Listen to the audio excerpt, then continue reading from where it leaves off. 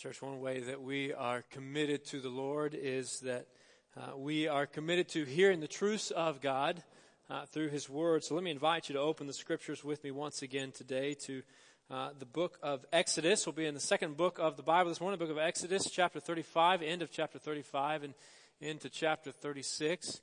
I know a number of you have been in Exodus in Sunday school, and so you are the experts this morning. You know all about this. But let's look at the Scriptures together. Let's learn from the Lord. And before we read God's Word, let me begin with a question, and that is this. What do you enjoy?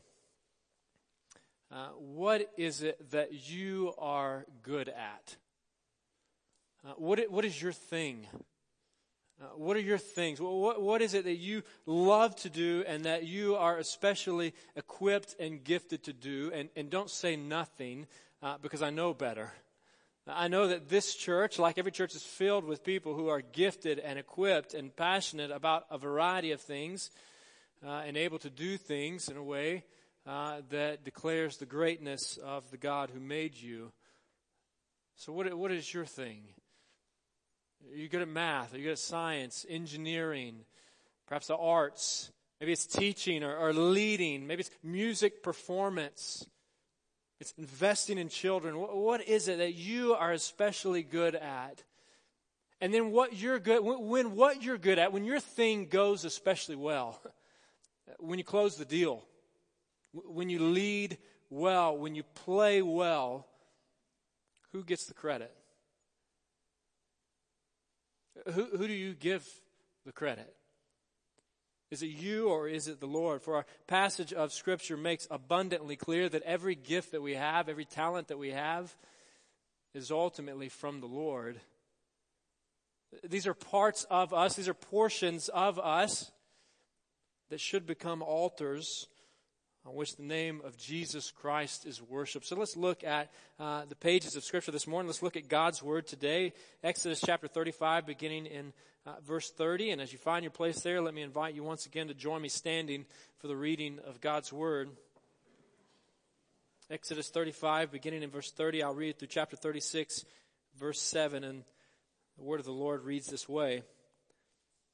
Then Moses said to the Israelites, "See, the Lord has chosen Bezalel, son of Uri, the son of Hur, of the tribe of Judah, and He has filled him with the Spirit of God, with wisdom, with understanding, with knowledge, and with all kinds of skills, to make artistic designs for work in gold, silver, and bronze, to cut and set stones, to work in wood, and to engage in all kinds of artistic crafts. And He has given both him and Aholiab, son of Ahisamach, of the tribe of Dan, the ability to teach others. He has filled them with skill to do all kinds of work as engravers, designers, embroiderers, in blue, purple, and scarlet yarn, and fine linen, and weavers, all of them skilled workers and designers.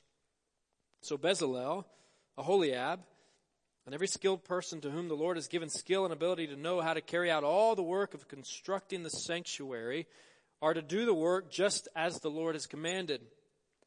Then Moses summoned Bezalel and Aholiab and every skilled person whom the Lord had given ability and who was willing to come and do the work. They received from Moses all the offerings the Israelites had brought to carry out the work of constructing the sanctuary. And the people continued to bring free will offerings morning after morning. So all the skilled workers who were doing all the work on the sanctuary left what they were doing and said to Moses, "The people are bringing more than enough for doing the work the Lord commanded to be done." Then Moses gave an order, and they sent this word throughout the camp: "No man or woman is to make anything else as an offering for the sanctuary." And so the people were restrained from bringing more because what they already had was more than enough to do all the work. Let's bow in prayer. Lord God, we do thank You for Your word. Today we acknowledge that this is Your word. Lord, guide us now by the presence and power of Your Spirit in rightly dividing it, understanding it, and applying it to our lives as Your people. It's in the name of Jesus we pray and ask these things. Amen. Well, church, you may be seated. Well, if you're visiting with us today or perhaps just haven't been here in a few weeks, we're in a message series titled Altars. In the Bible, altars are places of sacrificial worship. And this particular story, this particular account in Exodus chapter 35 and 36 recounts the building of a particular structure, that is the tabernacle, or a tent of meeting, a sanctuary, a temporary dwelling place where God would reside among his people whom he had delivered from slavery in Egypt. And through this system of God dwelling with his people and his people approaching him through the priestly system and the sacrificial system, God taught his people about the significance of sin. And sin, how sin severs our relationship with God. Even so, God wanted to be among his people. He called the people to be his people, and he wanted to dwell among them. He wanted to restore them into right relationship with him. He wanted to have fellowship and communion with them. In fact, God designed and devised and communicated this whole sacrificial system for that very purpose. But we know from our time in the Scriptures that this tabernacle and sacrificial system later became the temple, that all of this was only temporary. This was never meant to be a permanent thing. This was a tool that God used to teach and to equip and to prepare and ultimately to anticipate the coming of the once and for all, the ultimate sacrifice of Jesus Christ, the Lamb of God who takes away the sins of the world. And so when we come to a text like this, when we come to Exodus chapter 35, when we come to any Old Testament text, we come to it through that lens. We come to it through the lens of the gospel of Jesus Christ. We can't help ourselves. Sort of be like if I was to, in a few days from now or sometime into the future, watch a rerun of the Arkansas Ole Miss game yesterday. Many of you know, I'm an Arkansas fan. This was good. We finally got a win by the skin of our teeth. This was a great comeback, come from behind. But if I was to watch that game now, a rerun of that game, I would watch it a little different way, right? Because I know the outcome. I might still be critical of some of the things that happen, some of the plays that take place, but I'm not going to sweat them too much because I know who wins the game. Likewise, church, when we come to the Scriptures, we cannot help, as followers of Jesus who know the rest of the story, who've been touched by the gospel of Christ, we can't help but to come to the Scriptures through the lens of the gospel of Jesus Christ. We know the rest of the story. Even so, we learn some truths from passages such as this that were pre the coming of Jesus Christ. But before we think about that, I want us to bring to this text two interpretive keys from the broader context of the pages of Scripture. And the first is this, that Jesus became the true tabernacle. Jesus became the true tabernacle. So this tabernacle system that allowed God, the holy and eternal and righteous and perfect and unchanging God, to dwell among a sinful people, ultimately anticipated another who would come. The fullness of God's presence in bodily form, the fullness of God in human flesh. John, a disciple of Jesus, thinking theologically about the incarnation, writes in John chapter 1 that the Son of God, it says the word, but reference to the Son of God, the revelation of God, the Son of God became flesh and made his dwelling or tabernacled among us. Jesus is the true tabernacle. Jesus is the fullness of God in human flesh, coming to reside among us. And secondly, this same Jesus made the atoning sacrifice for our sins. Jesus made the atoning sacrifice for our sins. So this tabernacle system and structure and sacrificial system required substitutionary sacrifices, the shedding of blood for atonement.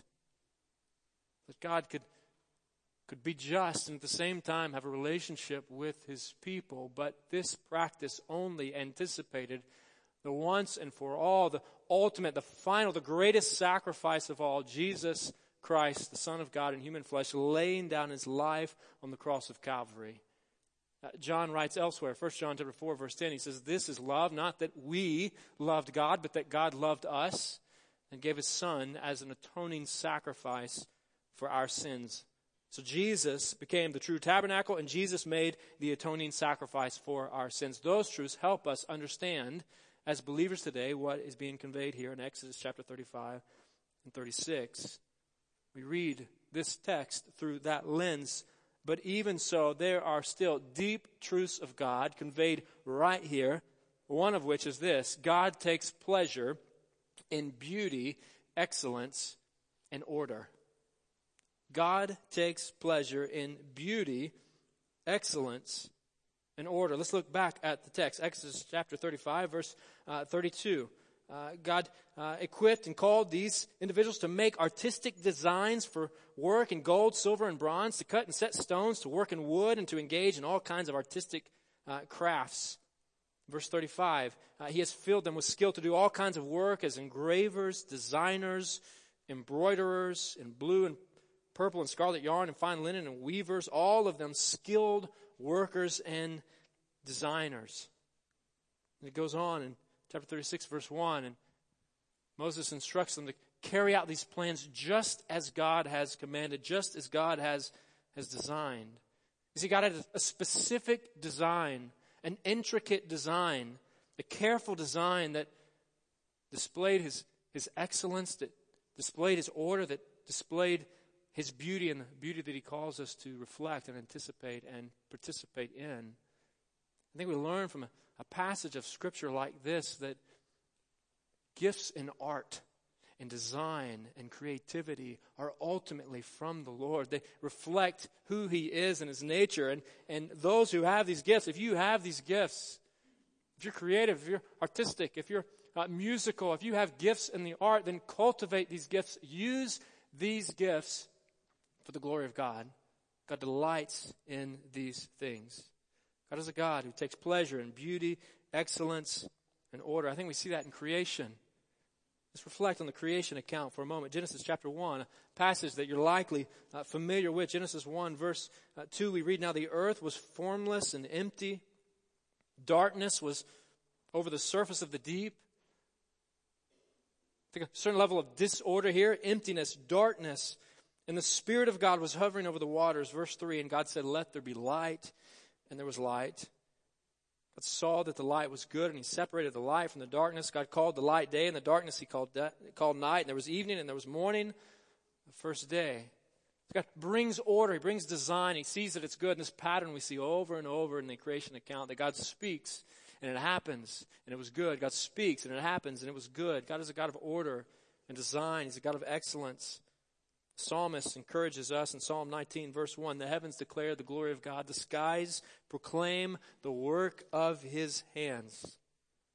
David, writing in Psalm 27, verse 4, writes this. He says, "One thing I ask from the Lord, this only do I seek, that I may dwell in the house of the Lord all the days of my life." In other words, he wants to be in the presence of God. He wants to be with God. "That I may dwell in the house of the Lord all the days of my life, to gaze on the beauty of the Lord and to seek him in his temple." God is a God of beauty, excellence, and order. He is a beautiful God. He calls us to participate in reflecting on his beauty and valuing things of creation, participating in valuing what he values. God takes pleasure in these things, and because he does, let's practice excellence in all things. Believers, church, brothers and sisters in Christ, let's practice excellence in all things. And all that we do and all that we undertake, may we do it with excellence. If you can cook, and cook well. If you're a sower, then sow the very best that you can. If you're gifted in design, then design well. Do your best. If you can play the trumpet, then play the trumpet with excellence. If it's algebra, then do algebra well. If it's teaching, then teach well. Use the gifts and talents that God has given you and perform them, do them, engage in them with excellence for the glory of the one who made you. Paul once wrote to some slaves living in the first century, Colossians chapter 3, verse 23, he said, whatever you do, work at it with all your heart as working for the Lord, not for human masters. Likewise, church, may that be true of us. In all that we undertake and all that we do, And all that we go about, may we engage in it, may we perform it, may we do it for the glory of the God who made us. God takes pleasure in beauty, excellence, and order. And this very same God gifts his people in ways that we can practice these things. God gifts his people to serve one another and to reveal his glory. I think the Bible teaches, I think this portion of God's word teaches that God gifts his people to serve one another and to reveal his glory. Notice that God is the primary actor here. He is the one calling. He is the one inviting. He is the one gifting. He is the one equipping. He is the one who is creating all of us uniquely in a way that reflects who he is as creatures made in his image. He is the one who extends the invitation to us to know him, to live for him. Extending the invitation for us to know and enjoy him by giving us the capacity to reason, by displaying his beauty and his majesty in creation, by creating each of us with a longing to know him, and by giving us the fullness of the story of salvation through his written word. God extends an invitation to us, for God calls. God is a God who calls a people. Extends the invitation to us to know him, hear the call of God. In Exodus chapter 35, verse 30, then Moses said to the Israelites, see, the Lord has chosen Bezalel of the tribe of Judah.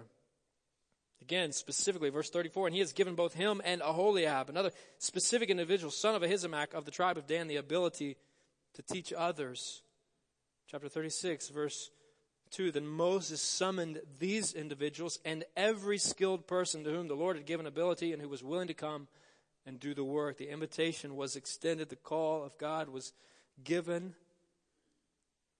The call here was to build a tabernacle, to build a meeting place, to build a structure where God would dwell in a special way. And the call that he extends on our life is not quite the same. We're not called to build a structure that God will inhabit in the same way that he inhabited the tabernacle in that day. For today, God inhabits his people. He dwells among his people.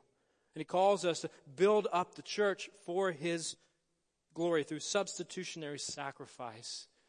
Through the gift of his Son, through the sacrifice of Jesus on the cross of Calvary, God calls us to be his people. He calls us to be his followers. He invites us to be in right relationship with him. He invites us to repent and turn to him for life and salvation. This God calls us, and he equips those he calls. God equips those he calls. He equips those he calls. Chapter 35, verse 31. Listen, as we look back at the text, listen for God's actions here. Listen for God equipping here. The repeated emphasis on these gifts and these skills coming from the Lord. Chapter 35, verse 31. And he has filled him, God has filled him with the Spirit of God, with wisdom, with understanding, with knowledge, and with all kinds of skills. Verses 34 and 35. And he has given both him and Aholiab, son of Ahisamach of the tribe of Dan, the ability to teach others. God has filled them, verse 35, with skill to do all kinds of work as engravers, designers, embroiderers, and weavers.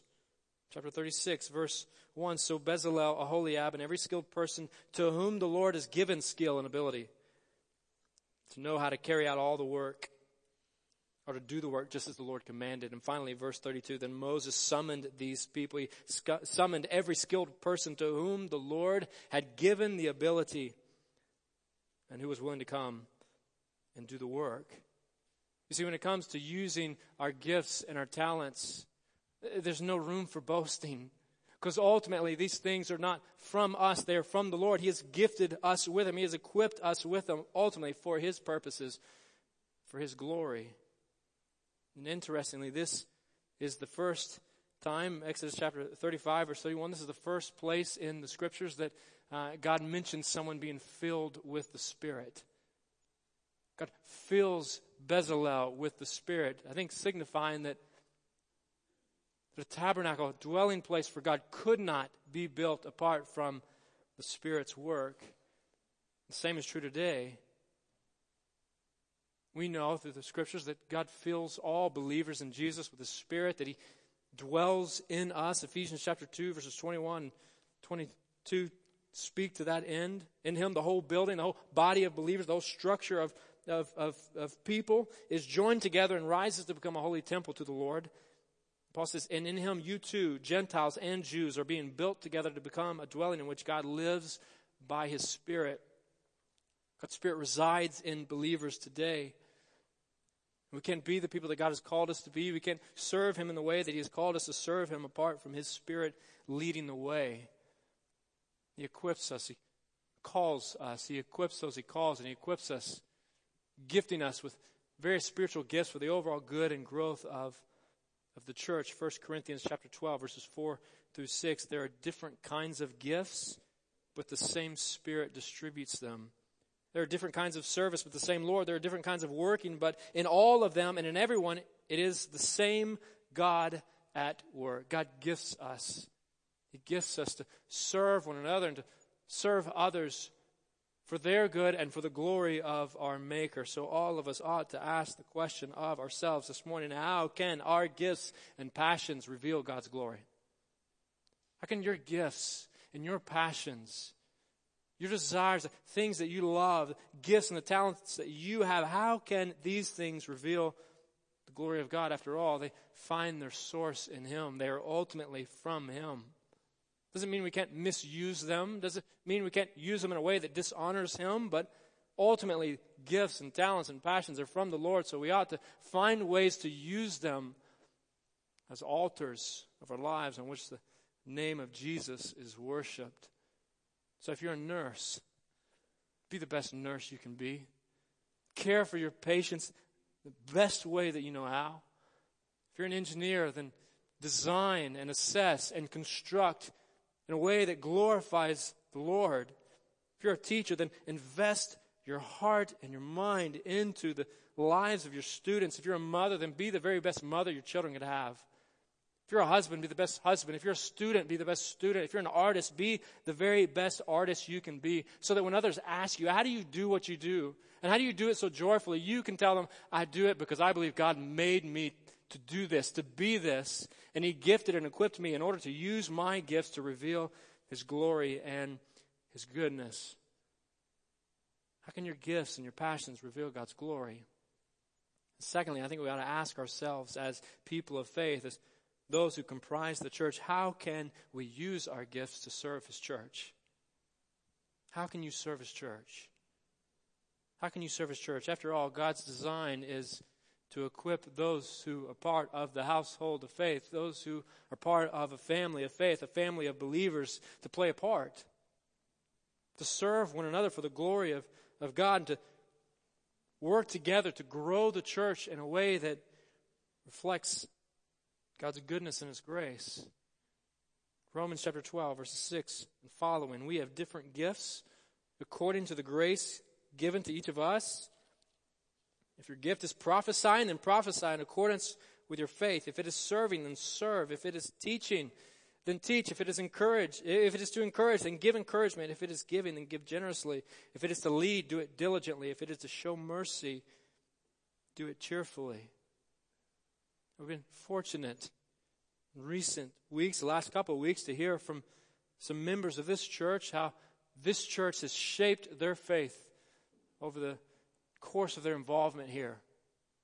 We're fortunate to be part of a church that loves one another and loves the Lord. And I think if we were to press these stories, these testimonies that we've heard deeper, we would also hear that the flip side is true, that these particular individuals and others like them have shaped this church in a way that reflects the goodness and the grace and the equipping of God. How are you serving his church? How are you using your gifts for the overall good and growth of the church? Are you encouraging? Are you greeting? Are you ushering? Are you teaching? Are you a nursery worker? Are you a facilities fixer-upper? Use your gifts, whatever they may be, to serve the overall good and growth of this body of believers. And we don't do so in order to gain credits for ourselves. We don't do so because God looks with special favor on those who serve him. No, we do so because God served us by sending his Son to us to give his life as an atoning sacrifice for our sins. And we serve him because it is this saving grace that compels us The grace of the gospel, God's grace compels us to serve Him, and it compels us to give to Him and to His causes for His glory. God's redeeming grace compels His people to give and serve sacrificially. Scriptures teach that God's redeeming grace, His saving grace, compels His people to give and to serve sacrificially. In other words, we don't give or serve out of duty or obligation. We give and serve because His grace has gripped us. We've been motivated by the God who saves us. That was true in the lives of the Israelites here. Another passage of Scripture that's almost identical to this one, that's the giving of these instructions to Moses on Mount Sinai, recorded in Exodus chapter 31. Perhaps you know the story. Moses comes off the mountain to find the people worshiping a golden calf, an idol, rebelling against God, turning away from the God who redeemed them, who saved them from slavery in Egypt. But even so, God is merciful with them. He's patient with them. He's gracious to them. And now we get to the fulfillment of those commands, of those instructions, chapter 35 and 36, and they're carrying out these instructions with an eagerness, with a willingness, with a desire, because they've been shaped by the grace of the God who saved them. To catch what happened here in the final verses of this passage, chapter 36, verses 2 and following, willingly. It's a key word here. Some translations say their hearts were prompted. In other words, they served. Those who had the ability and who were willing came and they served. But there were others, those whose hearts were prompted to give. They gave abundantly. They gave generously. They gave so much to the building of this tabernacle that Moses and the others had to say, stop, wait a minute. We have more than we need. Don't bring any more. We have all that we can handle. Church, it's no secret that we're right in the middle of a growing together campaign as we anticipate the Lord's continued work and growth here in the life of Meadowbrook Baptist Church. We've all been asked to pray and reflect on how we can give generously and sacrificially to this particular cause that the Lord has led us together to, above and beyond our regular tithes and offerings. And you have this promise from me, that once we have everything we need for this project, we won't ask for any more for this. You can rest assured we will not ask for more than what it takes to do the Lord's work in this way. But may our hearts be gripped like the Israelites' hearts were gripped by the grace of God. What if, church, we responded with hearts of gratitude like these descendants of Abraham and Isaac and Jacob did, and we gave sacrificially and generously and abundantly to this cause, so much so that we had to say enough. We've got everything we need. The Lord has provided. Let's pause, let's pray about what the Lord would have us do now with these resources that reflect the glory of His great name. So the grace of God grips us. The grace of God motivates us. The grace of God transforms us, as it did the Israelites, to serve willingly, to give sacrificially. See, the same truth is true for us. That God has spared us. He has spared us despite our idolatry, despite our rebellion, despite our pursuing our own will and way. While we were still sinners, Christ died for us. And because we know that truth, because we've responded to the gospel of Jesus, we can join with the Apostle Paul in saying, for Christ's love compels us. 2 Corinthians chapter 5, verse 14, for Christ's love compels us. Notice we can't help ourselves. Because we are convinced that one died for all, and therefore all died, and He died for all, that those who live should no longer live for themselves, but for Him who died for them and was raised again. Friends, it's the grace of God compelling you to live for Him, to serve Him, to give for His glory. Is the grace of God leading you to live for Him, or are you living for yourself? Friends, let's live for Him. Let's give and serve His church with joyful, grateful hearts, responding to the overflow of grace and mercy that He has extended to us. Let's Let's give and serve with joyful, grateful hearts because of who He is and because of what He has done for us. He has called us. He has equipped us. He has spared us by His redeeming grace. May His grace compel us. May His grace guide us. May His grace lead us that we might follow Him with surrender, with sacrifice, with praise for the glory of His name here and to the ends of the earth. For God calls and equips His people to use their gifts to glorify Him. Church, God calls and equips His people to use their gifts, whatever they may be, their gifts, their talents, their resources, to glorify Him. Have you responded to the call of God? Have you responded by laying your life before Him? Have you responded by repenting and trusting in Jesus, by turning to Him for life and salvation? Have you responded to God's call? And are you using your gifts for God's glory? Father, we pray that that would be so among us and in us. In this body of believers known as Meadowbrook Baptist Church, may we be a people who are faithful, who are sacrificial, who are committed to You because of the sacrifice You gave for us. Or we can never repay You for what You have done for us, but we love You because You loved us first. Lord, grip our hearts by Your grace. Fill us with Your Spirit. Convict us, encourage us, shape us, mold us, that our lives, that our hearts, that our minds, that our talents would reflect the glory and the grace of Jesus Christ, Your Son, our Savior. It's in His name that we pray and ask these things. Amen.